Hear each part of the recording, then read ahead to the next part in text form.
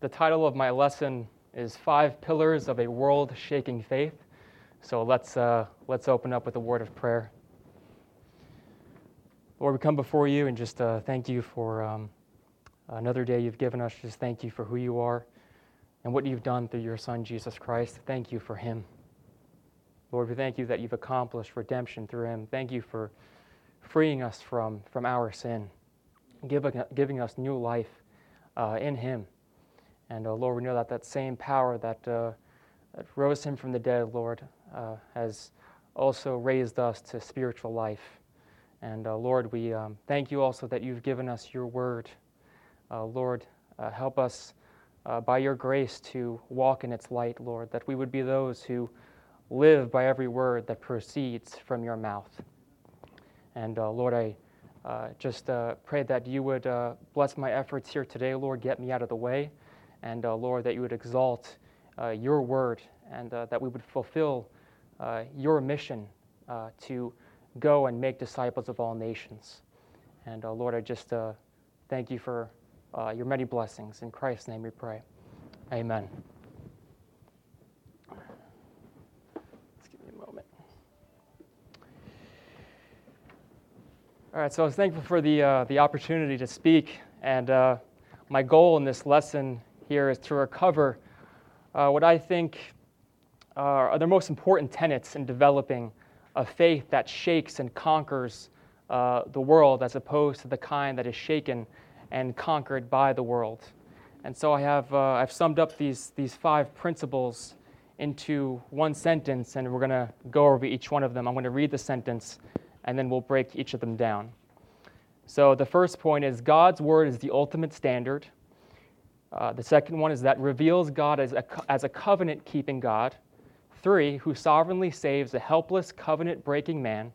4, so he might seek first God's kingdom and righteousness by discipling the nations.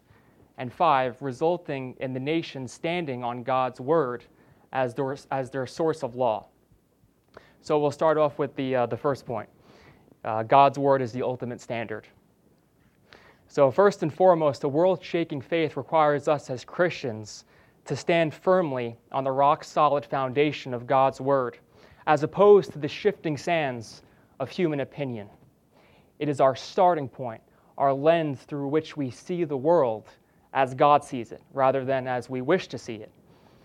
The one who stands on the objective, unchanging word of God is able to say, with the Apostle Paul, "Let God be true, though every man be a liar." That's Romans 3:4. When we talk about God's word as the ultimate standard, we mean it is the highest court of appeal. It has the final say in every area of human life and endeavor. To question or criticize its authority is to arrogantly assume that you are the ultimate authority. One theologian has made an excellent observation, and this little piece of wisdom has actually helped me in my thinking. And he says this, quote, "God has created inescapable categories which will necessarily be filled with content. The only question is, shall the content be that of the pretended wisdom of man or the actual wisdom of Almighty God?" Men will always have an ultimate authority. Men will always have an epistemological touchstone. Epistemology just means the study of knowledge.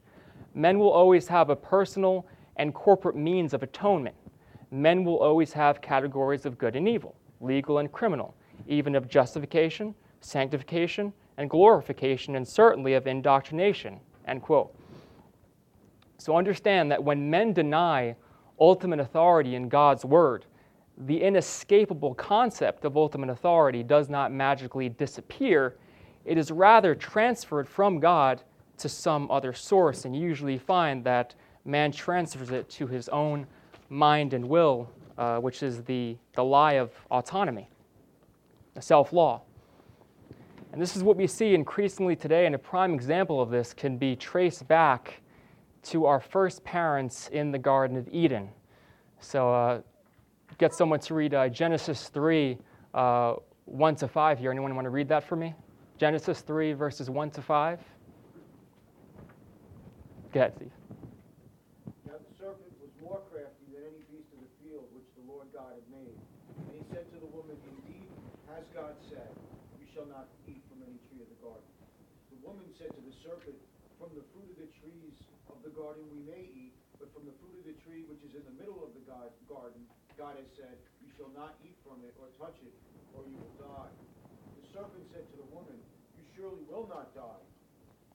For God knows that in the day you eat from it, your eyes will be opened, and you will be like God, knowing good and evil. Thanks.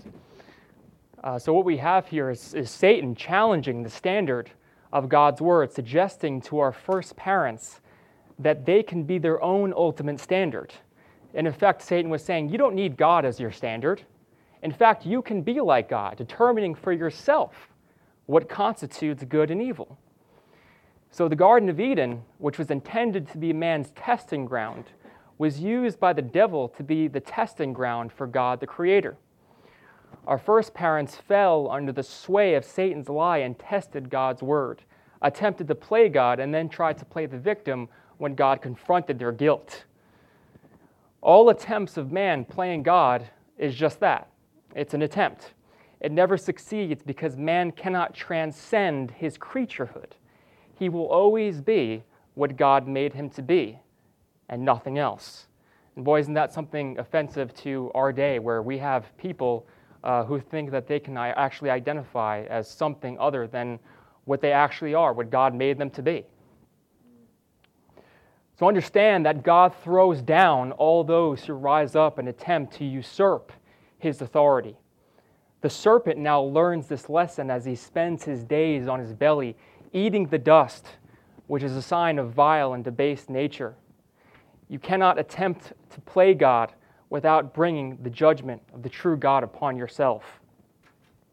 We see this throughout biblical history. Some examples are the Tower of Babel. Remember their deal? They said, come, let us make a name for ourselves, a reputation for ourselves, and God brought his judgment upon them. We see this in the case of Pharaoh. Remember his attitude? It was, who is the Lord that I should worship him? God brought his judgment upon him. Nebuchadnezzar standing over his kingdom and saying, look what I have accomplished with my might and power. God brought his judgment upon him. See it in the case also with Herod. He delivered up that oration, and the people were shouting, the voice of a God and not a man. God brought his judgment upon him. Anybody remember what happened to him specifically? That's right. That's right. So these and many more who fell under the sway of the lie of the beast here in Genesis 3 and ended up being thrown down like the beast. You believe the beast? Become like a beast and die like a beast. That's the pattern. Psalm 49:12, man in his pomp will not remain. He is like the beasts that perish. And so we are left with an ultimatum. Either we humbly submit to God as the ultimate standard and thus place ourselves under the realm of blessing, or we make ourselves the ultimate standard and thus place ourselves under the realm of the curse. There is no neutrality. Our first parents obviously chose the latter and invited the curse on creation. And even though God would have been just to leave him in his cursed, miserable state, it was not in the plan of God to do so. And so this brings us to our next pillar. So the Word of God is an ultimate standard that reveals God as a covenant-keeping God. A covenant-keeping God who made a promise to condemned, covenant-breaking man that he himself would be the one to do what the first Adam failed to do. He would fulfill the demands of the covenant of works and subdue the beast. Not only that, but he would take upon himself the curse and restore blessing to the world. And this is the promise of the new covenant. The original covenant of works that God made with Adam was, obey me and you shall live, disobey me and you shall die. So although the word covenant doesn't appear anywhere in the text, all the characteristics of a covenant can be inferred from it. Who was in charge, what the rules were, what would be the consequences if those rules were obeyed or disobeyed. So we know the story. Adam disobeyed, and contrary to the lie of the serpent who said he wouldn't die, he died spiritually that day, and he was eventually to die physically and then eternally.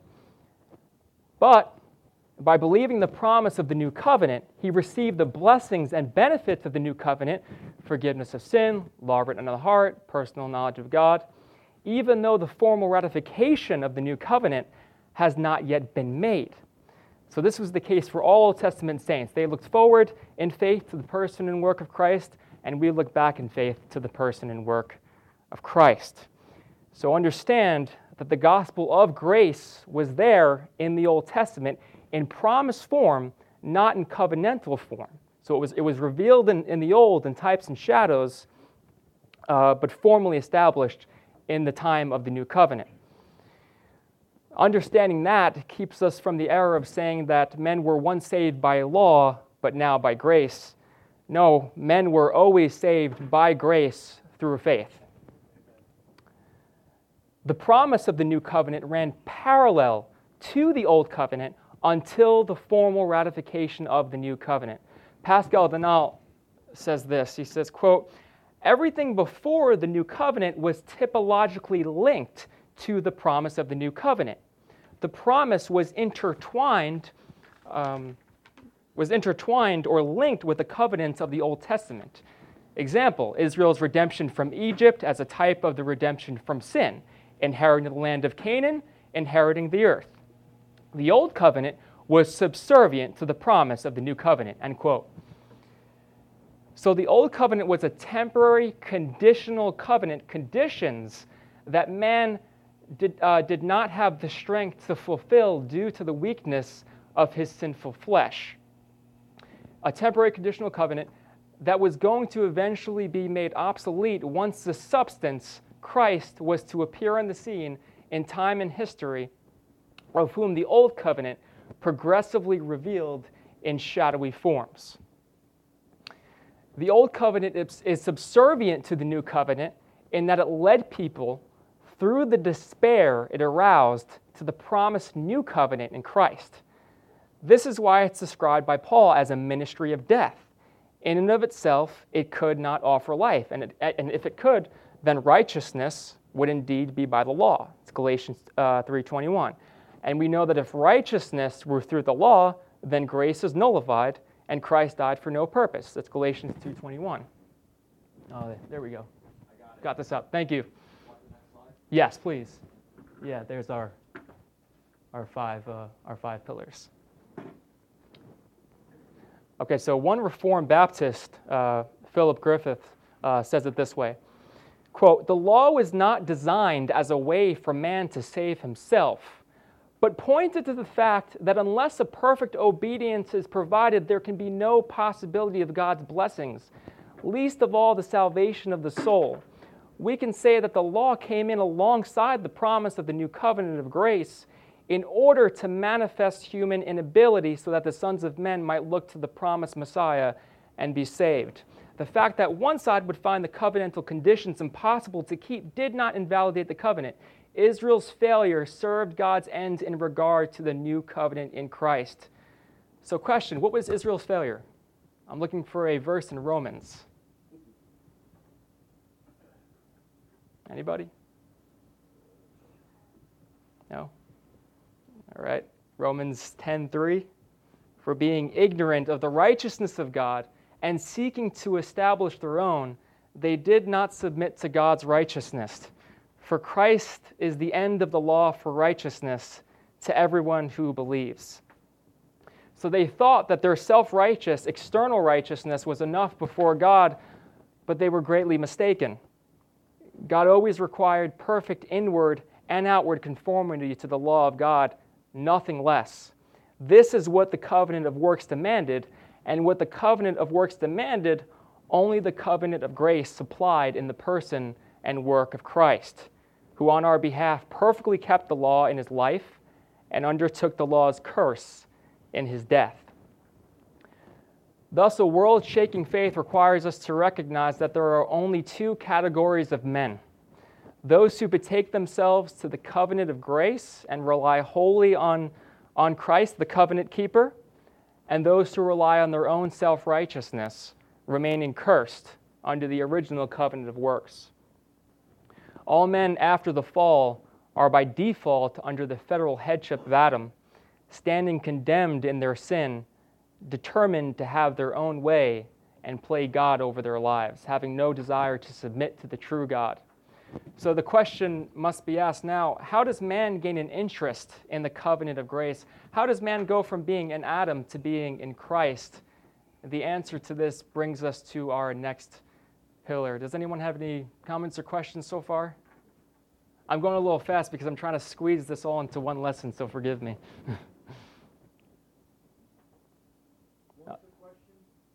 No, I was asking if anybody had any questions so far. Yeah, we're moving on to our next. Yeah. In Romans 10:3, not knowing about God's righteousness. Is there the word knowing? It's more than knowing, right? It's knowing within. It's spiritually knowing. Right. And that's what it's talking about, right? It's not just I've got the information and now I know. Sure. When Paul says knowing, he means living it. Right. Right. Yeah, when Jesus was saying, unless your righteousness exceeds that of the scribes and Pharisees, you won't enter the kingdom of God, what he was talking about there was that inward righteousness. They were only content with their external righteousness, right? They were like whitewashed tombs. Yeah. Yeah. Okay, so we'll move on to our next pillar, who sovereignly saves, this covenant-keeping God sovereignly saves a helpless, covenant-breaking man. So turning your attention once again to the Garden of Eden, one thing we know for sure is this: man does the hiding and God does the seeking.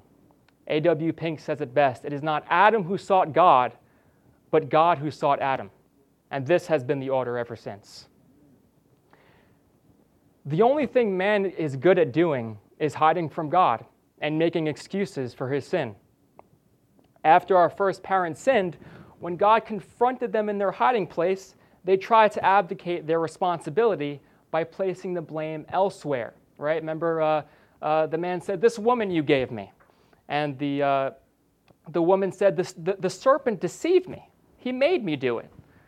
Man, and in effect, they were saying, if only God put me in the right environment, then I wouldn't have acted in such a way. And so this frame of mind is very much with us today. Modern man seeks to place the blame for his problem everywhere else but himself, and he does this in subtle ways. Right? We have the folks who believe that man is a product of his environment, and that so-and-so wouldn't have committed this or that crime if he had just been prescribed medication and had been given more information and conditioning by the so-called experts. So listen to what R.J. Rushdoony says. He says, quote, "In our modern world, sin itself is reduced to a mental health problem, a question for technology to solve. Thus, one popular study of adultery concludes, quote, adultery is a symptom of a social disease. We must treat it as such," end quote. If adultery is a social disease, the answer then is social treatment and social control, end quote. See, what does this assume? Man isn't the problem. It's what's happening to man. Man is a passive being, and the forces of nature are actively working against him and making him who he is and what he does. This is the religion of secular humanism in a nutshell. It assumes man's problem is outside of him rather than inside of him. But that idea is in direct contradiction to the words, I'm going to get to you in a second, to the words of Christ in Mark 7, where Jesus says it's not what goes into a man that defiles him, it's what comes out of him. Out of the heart comes evil. Go ahead, Jerry. I was just going to say, what's actually happening, right, is the standards being rejected. So theonomy is being rejected. Mm-hmm. You have Adam, who failed in self-governance Mm-hmm. and in family governance, and they both blamed God for their own sin. That's right. That's right. Whenever theonomy is rejected, it's always in favor of autonomy. All right, where was I here? Oh, okay, so the problem is inside him, and thus that's where the change needs to be. But the problem is, man doesn't want to change himself. Because of his sinful nature, he is accustomed to self-acceptance rather than self-denial. He convinces himself that he's fine just the way he is and in no need of change. His mind is at hostility to the law of God and cannot submit to it. In fact, when he encounters the law of God, he is only aroused to do more evil. The Apostle Paul says in Romans 7:5 that, "For while we were living in the flesh, our sinful passions aroused by the law were at work in our members to bear fruit for death." So understand that the law in and of itself is not man's problem. Paul in that same chapter says that the law is holy, righteous, and good. The problem is man's negative response to the law due to his sinful nature. Quoting again the Apostle Paul in Romans 7:13, "Did that which is good then bring death to me? By no means. It was sin, producing death in me through what is good, in order that sin might be shown to be sin, and through the commandment might become sinful beyond measure." Thus, man is hopeless and helpless unless the supernatural, intervening work of a sovereign God changes his heart.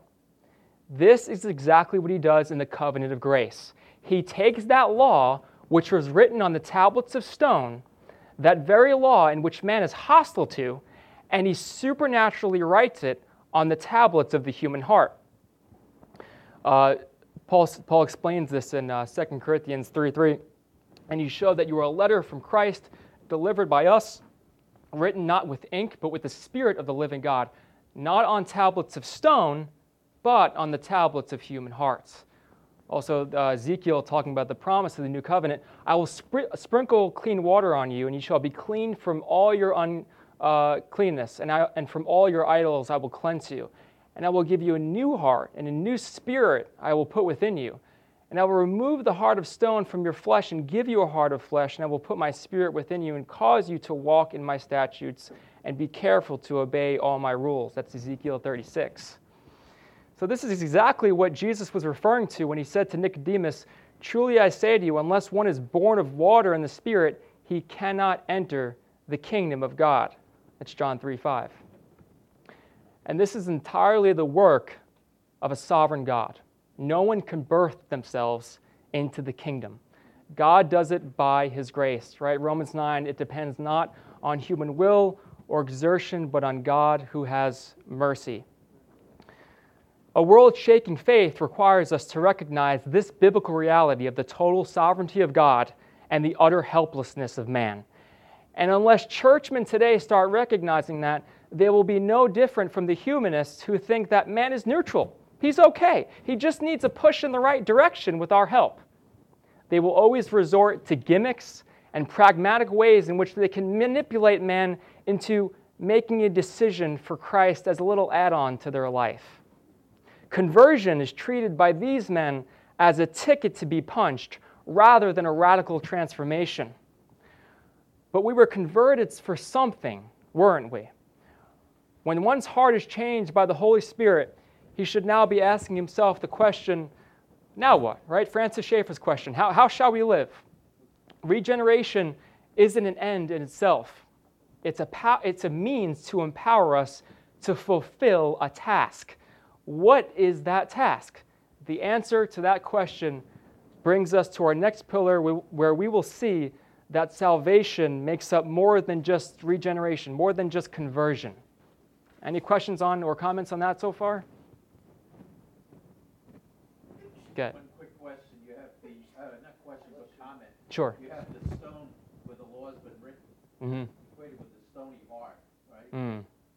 One condemns, right? Whereas the softened heart, because of the heart of Christ. Responds. Yeah. Amen. Amen.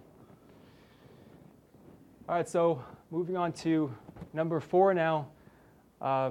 So he might seek first God's kingdom and righteousness by discipling the nations. So the Bible is more than a quiet time devotional. It's a sword to slay dragons. It's a blueprint for dominion designed for the army of the Lord and has real-world relevance. It instructs us how we ought to live in this world. I should add, it instructs us how to live in God's world. This world does not belong to Satan. It belongs to Christ. He is in charge. A world-shaking faith requires that we recognize that God did not place us on this earth only to have us seek escape from it. Rather, he calls us to assume godly responsibility and take dominion over it. Right? We have the dominion mandate in Genesis 1:28. God blessed them, and God said to them, "Be fruitful and multiply, and fill the earth and subdue it, and have dominion over the fish of the sea, and over the birds of the heavens, and over every living thing that moves on the earth." Right? This is what man was made for. This was his original purpose and task, to take dominion as God's stewards over the earth. And true biblical dominion is the lawful exercise of authority under God and in terms of his law and word. The concept of dominion, like the concept of ultimate authority, as we discussed in our first pillar, is an inescapable concept. It's inevitable. Men will take dominion, either in a godly fashion or in an ungodly fashion. It is the sin of man to take the inescapable structures that God created and distort their design. He does exactly this with dominion. He distorts its design to be man-centered rather than God-centered. So with the fall, man's nature became perverted, and therefore his means of taking dominion is by his own autonomy, self-law. His attitude is, "My will be done." As a result, he works to advance and bring everything under the dominion of his own kingdom, built on the shifting sands of human opinion, which is destined to fall in due time. Right? We see this happen with all the kingdoms which have their origin and source in man: Babylon, Persia, Rome, so on and so forth. In regeneration by the Holy Spirit, man's nature is restored, and therefore his means of taking dominion is by God's law, the very law which is now written on his heart. His attitude is, "Thy will be done." As a result, he works to advance the kingdom of Christ by bringing every area of his activity under Christ's lordship. Only this kingdom doesn't have its origin in man or the world. It has its origin in heaven. Jesus said, "My kingdom is not of this world." And Gary DeMar rightly says of this verse, this verse refers to, quote, "the origin of the kingdom," not to a restriction of where it operates. Jesus was not saying that his kingdom floats in the air without touching the world. He did not mean that he rules heaven, but has left earth to be ruled by Satan. Rather, he means that the legitimacy of his rule has its origin in the eternality of heaven, not in the created world, end quote. Moreover, the book of Daniel refers to the kingdom of Christ as a stone cut out by no human hand, meaning that man would not contribute to the setting up of this kingdom. This kingdom would start out as a stone in the first century and gradually grow to become a great mountain that fills the whole earth. The good news of the kingdom of God is that an unshakable kingdom has been set up without human hands to shake and collapse all the kingdoms that are set up with human hands. And we share in this kingdom, don't we? Right? Hebrews 12:28 says, "Therefore let us be grateful for receiving a kingdom that cannot be shaken." Jesus Christ doesn't just win in the end. He wins here and now in time and history. History is his story. It's the story of how Christ overcomes all opposition. And we are to live in light of this reality, the reality of the victory of Christ here and now. 1 John 5:4 says, "For everyone who has been born of God overcomes the world, and this is the victory that has overcome the world, our faith." Right? He calls us to live by faith, not by sight. Cultural circumstances may look chaotic to the human eye, like right now, but you must keep in mind that he uses even the darkest times to refine his church. We must remember that in the midst of all this, Christ is enthroned on the supreme seat of power, the right hand of God, and there he is putting all his enemies under his feet, and he calls us, his international church bride, a reconstituted Israel made up of every tribe, language, and people, to do what national Old Testament Israel failed to do, and that is to extend his sway, his rule over the nations. And this is the Great Commission that our Lord gave us, which is a reinstatement of the dominion mandate given in the garden. Matthew 28:18-20, Jesus came and said to them, "All authority in heaven and on earth has been given to me. Go therefore and make disciples of all nations, baptizing them in the name of the Father and of the Son and of the Holy Spirit, teaching them to observe all that I have commanded you. And behold, I am with you always to the end of the age." All right, this is the fulfillment of Psalm 2. Psalm 2:8, the Father speaking to the Son of God says, "Ask of me, and I will make the nations your heritage and the ends of the earth your possession." The rest of that psalm spells out a summons and a warning to all the rulers and kings of the earth to pay homage to the Son or perish. If you haven't come to recognize this fact already, now's the time. The Bible is a very political book. It has an absolute monarch, Jesus Christ. His word has his law written in it, and it has universal jurisdiction. For far too long now, Christians have reduced this to a church book about the afterlife that has relevance only within the walls of the institutional church. We've done this also with the meaning of the kingdom of God. We've reduced it to mean the institutional church. But the kingdom of God is, quote, "a divine political order that stands over and against all the political orders of men," end quote, says Stephen Perks. This is the reason why the first century Christians posed such a threat to Rome, because they refused to worship the Roman state as God. They saw themselves as governed by the laws of a king that transcended the state, and it was this fact that Rome could not tolerate. So as ministers of a new covenant, ambassadors of Christ, we have a call to go forth as God's army into the world, wielding the ultimate standard of God's word, modeling what true kingdom life looks like, and call men and nations to repent and enter this divine, unshakable political order set up by Christ. And as we do this, the result is that nations will willfully stand on God's word as their source of law. And that will be our next and last point. Any comments or questions? Good? Tracking with me? Okay, so this resulting in the nations standing on God's word as their source of law. So we have just seen that God doesn't convert us as an end in itself. He converts us to empower us to fulfill a mission, his mission, to walk in righteousness and transform nations with the power of the gospel. So now we will talk about the resulting implication this transformation has on nations. But before I do, I must establish two very brief but important points for you to keep in mind. Firstly, what is a nation?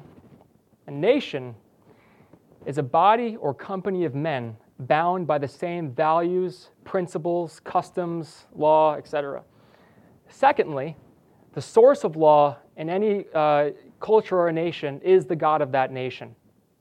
It is in respect of these two factors that we can say that every nation is religious, whether they acknowledge it or not.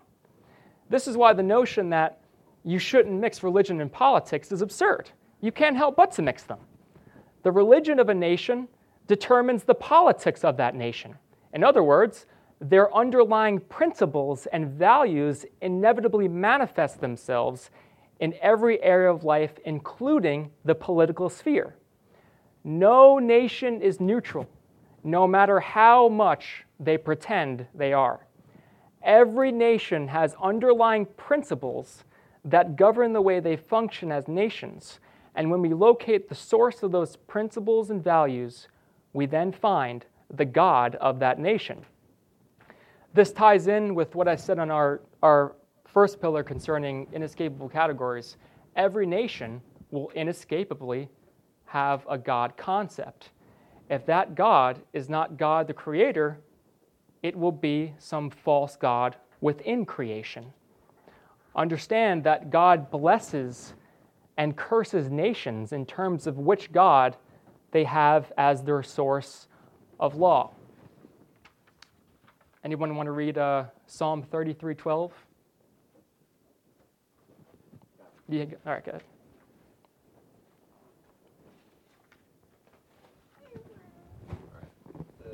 The blessed is the nation whose God is the Lord, the people whom he has chosen as his heritage. Right. Thank you. So we can infer from that text that as a nation is blessed that has a true Lord as its God, so too a nation is cursed that has a different false Lord as its God. The Apostle Paul says of the ungodly in Romans 1 that they exchanged the truth about God for the lie and worshiped and served the creature rather than the Creator. So what is the lie Paul is talking about? It's the lie of the serpent that I mentioned earlier, the lie of autonomy, man as his own God, man as his own source of law. Not only does this apply on an individual level, but on a national one as well. And so nations, when it boils down to it, only have two options when it comes to their source of law that they will stand on. God's infallible word or man's fallible word. This is the choice between life or death, freedom or slavery. The life support of a fish is the water. For a fish to remove itself out of the water is not freedom, but death. When nations remove themselves out of the world of God's law and word and celebrate it as freedom, there you have a culture of death and the politics of death. Proverbs 8:36 declares, "All those who hate God love death. Social chaos reigns. They are left with the situation in the book of Judges. Everyone doing what is right in their own eyes." And this is the case with America, which was once foundationally Christian and was blessed for it, but now with those foundations being forsaken and humanism steadily taking its place, we have people who celebrate the so-called freedom to have an abortion and many other things we do that are antithetical to God's word and label it as freedom and love. This just goes to show that when man is left to distinguish good and evil for himself without any reference to God, he will always end up calling good evil and evil good. The book of Isaiah declares a woe, a curse on those that do this, right? Woe to those who call evil good and good evil. But as the church, as a divine political order, we confront and expose the anti-Christian foundations of men and nations and call them to repentance, to bring them to acknowledge that there is only one true source of authority. We call them to submit themselves to the supreme, unlimited government of Christ, from which all human levels of government originate. Self-government, family government, church government, civil government. And doing this doesn't come without ruffling people's feathers. The apostles in the book of Acts got accused by the authorities of turning the world upside down. Our faith is a world-shaking faith. It means war. We are declaring war against the humanistic social orders of men by saying that there is a supreme governor whom you must obey or perish. This is especially offensive in our time, where the vast majority in our nation see the state government as the final and highest authority, as omnicompetent, with no limits to its jurisdiction and power. And when no law or authority is recognized beyond the state then is God.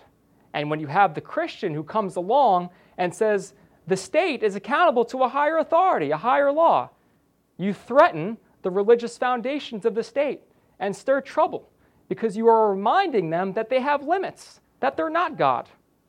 Remember, no one is neutral.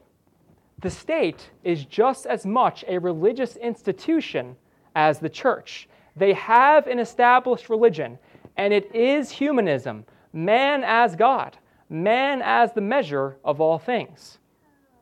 This is not only the case with the state, but with the nation at large. The state has become the embodiment of humanism. It's as one German philosopher, Hegel, called it, God walking on earth. Humanism is steadily hijacking every sphere of life.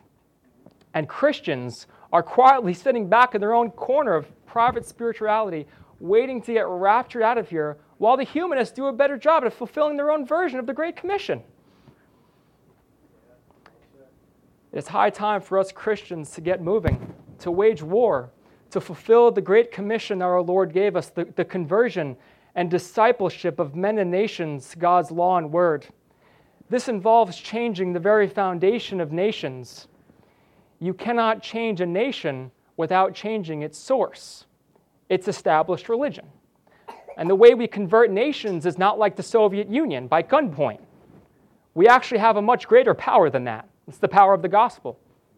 We have marching orders from the King of Kings to go and sound forth this gospel. And as we do this, as we spread the aroma of Christ, his enemies are driven away to destruction, his sheep are drawn in, their minds are renewed by the gospel, resulting in outward reformation. And as widespread conversion occurs, multitudes begin to inquire of God's word for the answers.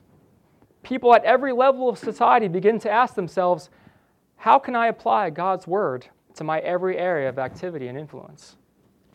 And this is exactly what Isaiah is talking about when it says in Isaiah 2:2-3, it shall come to pass in the latter days that the mountain of the house of the Lord shall be established as the highest of the mountains, and shall be lifted up above the hills, and all the nations shall flow to it. And many people shall come and say, come, let us go up to the mountain of the Lord, to the house of the God of Jacob, that he may teach us his ways, and that we may walk in his paths. For out of Zion shall go forth the law, and the word of the Lord from Jerusalem. So as a result of Christians seeking first the kingdom of God and his righteousness, and bringing the nations under the influence of the gospel, the kingdoms of this world become the kingdom of our God and his Christ. Christianity becomes the established religion, the foundation of all nations. His law and word are upheld by the people in every sphere of life and thought. Christ makes his blessings flow as far as the curse is found. But this doesn't happen overnight. Do you expect a seed to grow into an enormous tree overnight? No. Then quit expecting the kingdom of God to do the same. Its growth does not come on our terms, but on God's terms. We live in a society that wants speedy results the moment it starts something. Such is not the way of the kingdom of God. We must learn to think long-term and act accordingly, to make godly, even risky decisions that impact future generations. These decisions often start out very small, but in time, God's timing, they will bear more and more fruit. Jesus Christ is Lord of all nations, the ruler of the kings of the earth. Most of us believe this in theory, but we must ask ourselves, do I believe it in practice? The rise and fall of nations hinges upon the answer of that very question. And that concludes our lesson. I didn't know it actually finished that and squeezed that all into one lesson, but glad it did. Any comments or questions? Excellent. Praise God, brother. Amen. Steve? It was excellent. Thank you. Thanks, brother. A little nervous, but thank you. I do have a question. Go ahead. Nations, are nations biblically only geographic boundaries? And as an example, the U.S. Postal Service is within the United States. The U.S. military is another group of hundreds of thousands of people within the nation. The medical community, thousands and thousands of people that are separate from the larger nation. says the nations, and, well, within, can we influence the nations that we're part of? I guess is the question. Well, yeah, I mean, well, Seeking God's kingdom and righteousness to disciple a smaller nation within America being. right, nations is just nations, I gave the definition here, it's a company of men bound by the same values and principles. But when Jesus is saying to go and disciple the nations, when he's giving that great commission, most people interpret that as go and make disciples among the nations. But what he's actually saying is make the nations my disciples, like disciple the nations as nations. You know what I mean? Not just people among the nations, but actually disciple them as nations. Mm-hmm. I hope that answers your question. Okay. Any other? Nope. We good? All right. Well, let's pray. Lord, we just thank you again for who you are, Lord. We thank you that we can gather here and hear your word and learn from it. And Lord, we just ask that you would, by your grace, help us to apply this to our lives, Lord, that we would go out and fulfill the Great Commission to conquer the nations, Lord, that you would give us the grace to do just that, Lord. And Lord, we just thank you for this day, your day, Lord. We just ask that as we worship you, that our worship would be sweet and pleasing to you. And it's in Christ's name we pray. Amen.